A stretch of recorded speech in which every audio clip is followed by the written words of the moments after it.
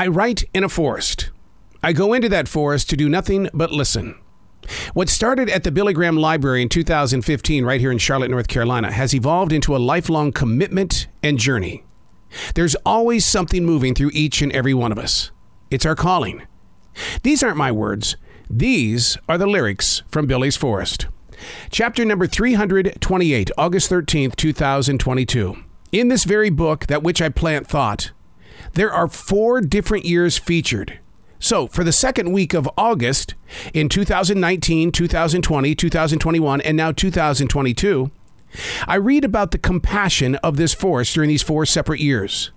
It widens the heart in the way of accepting and not thinking that all things shaped are bent out of shape and or are weird.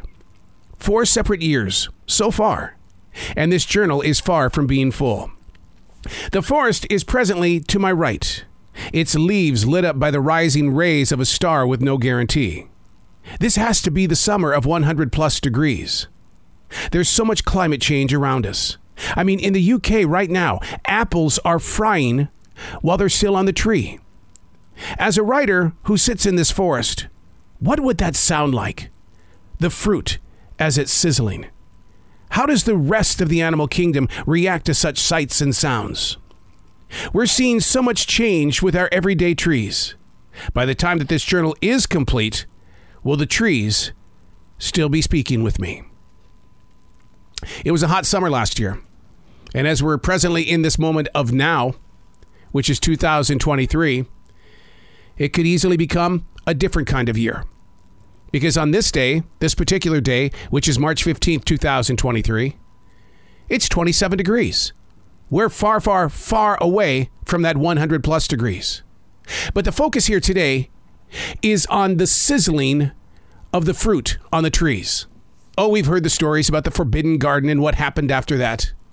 But let's put this in modern day terms and lessons learned. Trees that really feature sizzling apples in the UK. What must that sound like? Taking the time to listen to the atmosphere around each and every one of us is a valuable lesson that we need to hold on to every day, to make it a daily discipline. To take 5 to 15 minutes a day, to do nothing but listen.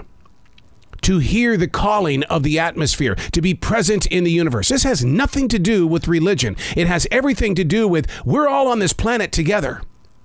And what do the fruit here in our hot times? Are we sizzling as well? Look at the gleam of the sweat on your arms, on your eyebrows.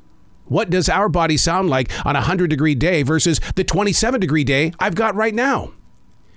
Can the other animals inside the kingdom hear me shivering? They hear me complaining because, oh boy, when you're out here in this forest and it's that chilly with a damp ground, it's like, oh, okay, just embrace it. Feel the moment. What am I here to learn? Let me understand it. And then let me go home and write about it.